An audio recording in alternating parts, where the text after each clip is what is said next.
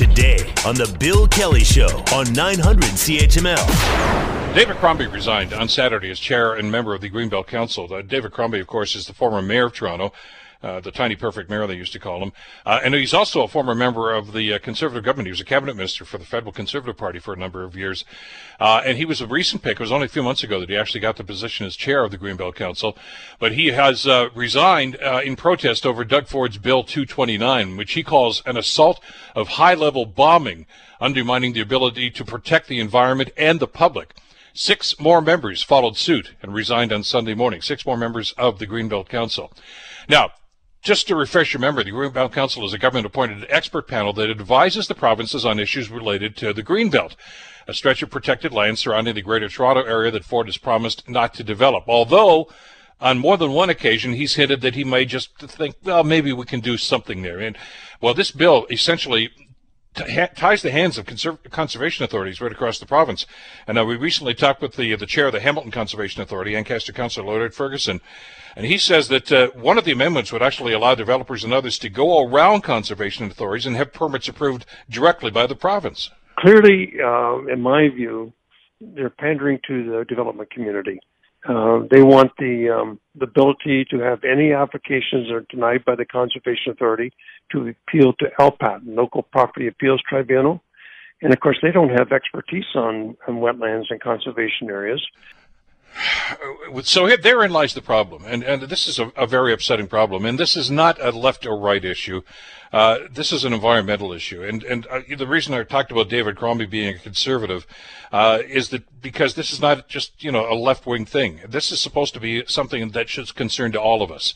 Joining us to talk about what could be happening as a result of this legislation, Tim Gray, Executive Director of Environmental Defense. Tim, thank you so much for the time. I'm glad you're back with us on the show today. Yeah, nice to chat with you. Well, if any time the environment needed a defense, it's now. Very, very troubling news about this, and we talked about this with the conservation authorities down in the London area, the Hamilton area, and of which there are a number of them, of course. And it's not just them that should be concerned about this; it's local councils, city councils that should be concerned about this proposed legislation. Yeah, for sure. I mean, I think there's, as you said, there's almost no one in the province who thinks this is a good idea, except for some of the developers who want to, put big developments like warehouses and wetlands, etc. So, yeah, it's a really bad idea, and I think, you really saw that highlighted by high-profile resignations from the council by David Crombie and the rest of the members. I was on Hamilton City Council when the Greenbelt legislation was actually passed, and we had to deal with it. And listen, it wasn't a kumbaya moment. There were some people that just outright didn't want to see anything like this. Others had some concerns about the way in which it was developed in areas that were covered as a Greenbelt and others that were not. But there's been some changes, and it's been a malleable situation over the years.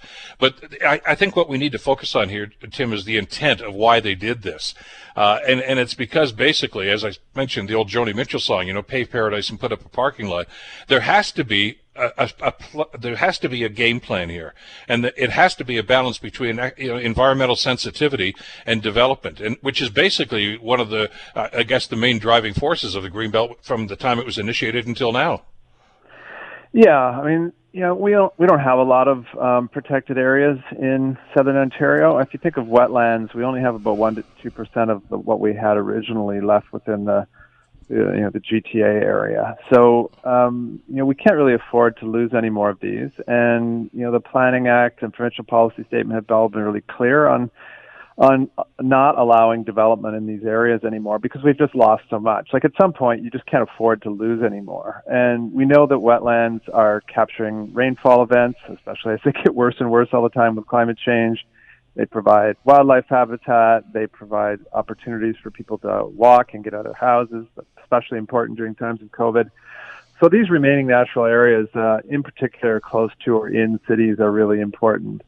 But you can imagine if you're a developer and you've bought some of these lands, you may be able to buy them quite cheaply because they have been zoned for no development, and therefore they don't have nearly the market value. But if you can convince the government to change the rules and then start to allow you to put buildings in the middle of these wetlands or river corridors or floodplains, suddenly that land has speculative value that can go up orders of magnitude. So these kind of changes are a huge gift to land speculators.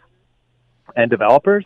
But unfortunately, they come at a huge, huge cost to the public interest and to municipalities, everybody else who has to bear the consequences of having these areas developed. Well, and we can see the consequences of what happened before the Greenbelt Council came along and before the Greenbelt legislation came along, where it was done on pretty much on an arbitrary basis. The impact on conservation authorities is immense, though, and I wanted to explain that to our listeners if we could, Tim. If a developer comes along and says, I own this piece of land over here, even if it's not in the Greenbelt, and says, I want to build 250 homes here, you do the negotiation. The Conservation Authority, of course, has what they call commenting authority, where they will come in and they'll look at the plan and they'll say, you realize this is the Red Hill watershed, and watersheds, people have to understand there's water underneath us just about everywhere you live in southern Ontario, underground tributaries, etc., that fall into the Great Lakes eventually. And the impact that a development could have could be disastrous, as you said, on things like rainfall accumulations, flooding, things of this nature, and fresh water, and of course the species that are involved in that. I mean, there's a whole long list of things that I know you're aware about. But without that input from conservation authorities, city councilors may not even have any input into this. The government can just arbitrarily say, yeah, that looks like a good idea, go ahead and build. And whatever the consequences are, well, too bad, so sad. Yeah, exactly. I mean, that's the concern, is that, most of the time, as you mentioned, Conservation Authority staff do an assessment of a new project and, talk to the developer and say, no, you're going to have to set, the development this far back from the stream. You can't be on the floodplain. No, you can't cut down that remaining forest area. No, you can't fill in that wetland. And there's real incentive for the developer to negotiate with the Conservation Authority because they actually hold the power to issue the final permit. No permit, no development. So it makes, obviously you're going to negotiate with a regulator who actually has some authority. But now what the province has done is said, don't worry, they're not going to have the final say anymore. We can come in as politicians and we can just give you the permit. So if you're a developer and you would prefer to build in the floodplain because maybe you can build another high rise or you can put another 5 or 6 houses, you're not going to listen to the Conservation Authority anymore because they're not the ones who have the final say. So it completely moves it from being a science-based decision by professional staff who are trained in this area to being a decision made by politicians who have no background and have no incentive to say no to development application that could be really destructive in the long term. I know a little bit about the operation here. As I say, I was on council when this legislation was developed. My wife, Rebecca Wizens, was one of the initial members of the Greenbelt Council when the legislation was finally passed into law. She served with Dr. Robert Elgie, for many, many years. He was outstanding, great guy. And by the way, also a progressive conservative. He was a cabinet minister in the Bill Davis government. And Bill Davis himself, the former premier, is a staunch supporter of the Greenbelt legislation. So this is not, like I say, a political issue. It shouldn't be, but it seems as if this government's turning it into one.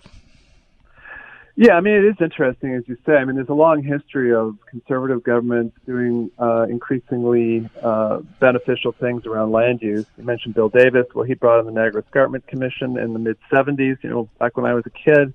Mm-hmm. We saw during the Harris era the creation of the Oak Ridges Moraine, which was then expanded into the Greenbelt by the Liberal government.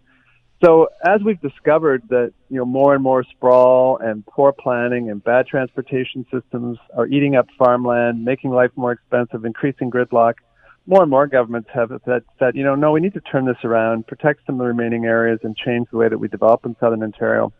But this government is a complete anomaly in that, and that they really want to take us back to like a 1950s kind of approach. Right after the war when we decided we would just build highways everywhere, allow sprawl to eat up all the farmland, and just destroy all the remaining natural areas. But it's completely unsustainable, and it'll make Southern Ontario uneconomic, non-competitive, and a really bad place to live. And it's just really unfortunate that they've decided that this is going to be their approach to land use. And I really think it's because of incredible influence and power of some elements of the development community on this government, and it's pretty shocking. Well, we heard that during the election campaign, didn't we? We well documented the meeting that the then candidate Doug Ford had with some developers, where he mused about the idea of letting them build in the Greenbelt. He backed off because of the pushback he got on it. But this is not the first time that they've decided, maybe that legislation's not as important as we seem to think it is. And there's an important point to be made here, I think, too, Tim.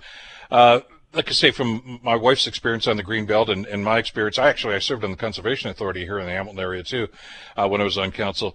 The answer is not always no. to develop in on these lands? The answer can sometimes be, yeah, but not the way you want to do it. You have to do this, this, and this to protect these elements of that particular land or environment, whatever the case might be, which is what you said. There can be a negotiation about this, and it's not anybody giving up on their principles. It's just a matter of, we can make this work. Sometimes the answer is no. Like, you're not going to build high rises on in the Holland Marsh. That's just not going to happen. But sometimes the answer can be yes with these changes. But that's all because of the professional input you get from the experts.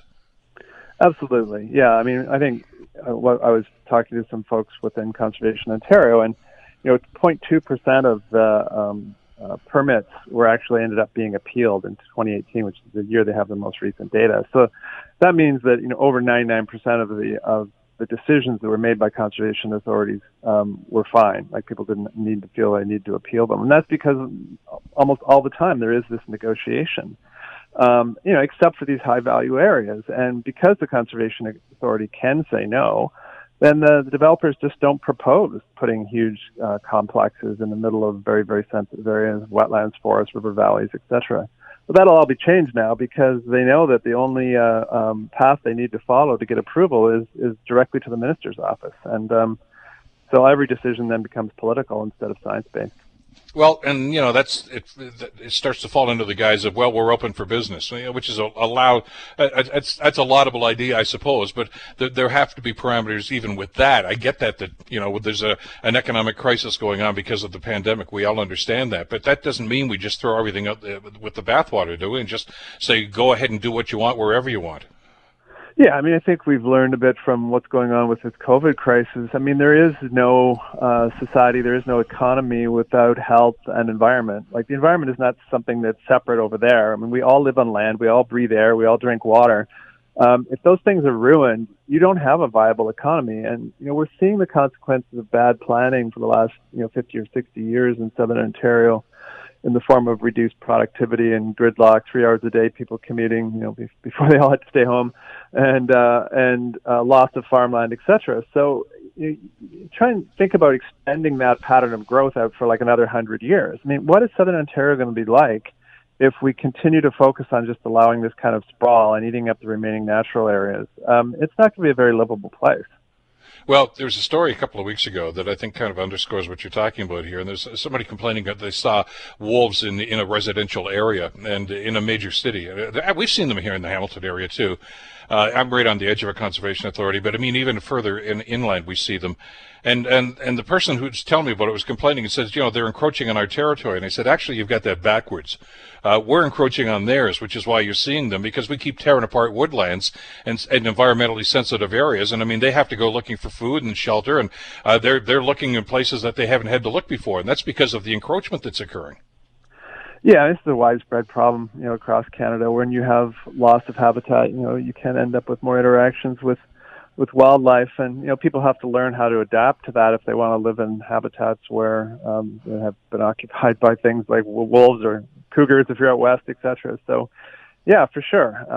And then all the values that having these intact systems bring to the rest of us. We know that if you have a woodlot near a farm, for example, that the farm's going to be healthier because it's going to have the birds and insects in that woodland that help to control insect pests that might attack crops, etc. There's all these things that go on in the ecosystem that we don't often learn enough about to really realize how dependent we are on having all of these things function. And that's why we need organizations like conservation authorities that are staffed by scientists that can help to ensure that some of the decisions that we make around development are in fact informed by this information that maybe a lot of us don't know, and in particular, a lot of politicians don't have an opportunity to be educated in. So we need the services of these professional people. All right, crystal ball for me here, Tim. With Crombie's resignation and actually 6 more members of the Greenbelt Council resigning the day after that, is this going to move the government to reconsider this legislation? I would certainly hope so. It's hard with the crystal ball. I'm not great at that, but yeah. I think the evidence here really points to a need for them to reconsider this. They didn't consult with the conservation authorities or the council or anyone else on these changes before they were inserted into a budget bill. They also don't have any to do with the budget itself, so they could be safely removed without compromising, the overall integrity of a budget bill, which of course you have to, protect. for the government to stay in power. But there's no need to keep this schedule. It can be easily removed, and I'm really hoping that they do that. It's a little daunting. I mean, we haven't even had time to get into some of the other aspects of the legislation that are problematic. For instance, stripping private citizens from actually being members of conservation authorities, and these are people that could have expertise in things like agriculture and environmental issues, etc. And it's just going to be elected officials that are going to be on these councils who may or may not, probably in most cases, don't have that sort of knowledge before they're making decisions on this. I'm a little concerned when I know at least one MPP said that the only noise we're hearing about this legislation is from quote-unquote special interest groups, which I take exception to. The environment is not a special interest. It should be a common interest. Yeah, I mean, I think in this situation, the only special interest that is a private interest, profit-based interest that is supportive of these changes has been the development industry. Everyone else who has a non-financial interest in this issue has come out in opposition. Everyone from farmers to the conservation authorities, to municipalities, to citizens groups, to individuals, talking to their MPPs. I mean, we know that over 45,000 people have either phoned or emailed their members of provincial parliament about this issue directly. So there's basically no one except special interests who actually support this bill. And by the way, I know that I made my commentary about this earlier this morning on my blog. I'm not trying to paint everybody who's in the development business as evil. I mean, I think the phrase I used was unscrupulous developers, and they do exist. But there's an awful lot of people that do comply with this and respect the legislation and work within that. And, it only takes one or two to just blow this whole thing apart, though. And the government seems to be giving them license to do that. Yeah, I mean, there are obviously developers who do really great projects. I know some of them. Leif Moore, who was a developer who was on the Greenbelt Council, was the head of two of the major home building associations in the GTA, and he resigned. So there are clearly individuals who care about this. I mean, what would be really great is to see either the associations like Build or the OHBA, or some of the major branded developers out there come out and support the public in this issue. I think their silence, is telling, and I really think that they should be pressured to, join with the broader public to support ensuring that this bill does not go ahead in its current form. Well, we haven't heard any comment from the government about the resignation, so hopefully that will alter some minds. I don't know if they have to be visited by three spirits, but something's going to have to happen here. Tim, always great to get you on here and get your perspective. Thanks for the time today. Yeah, thanks so much. Have a great holiday. You too. Tim Gray, Executive Director for Environmental Defense. The Bill Kelly Show, weekdays from 9 to noon on 900 CHML.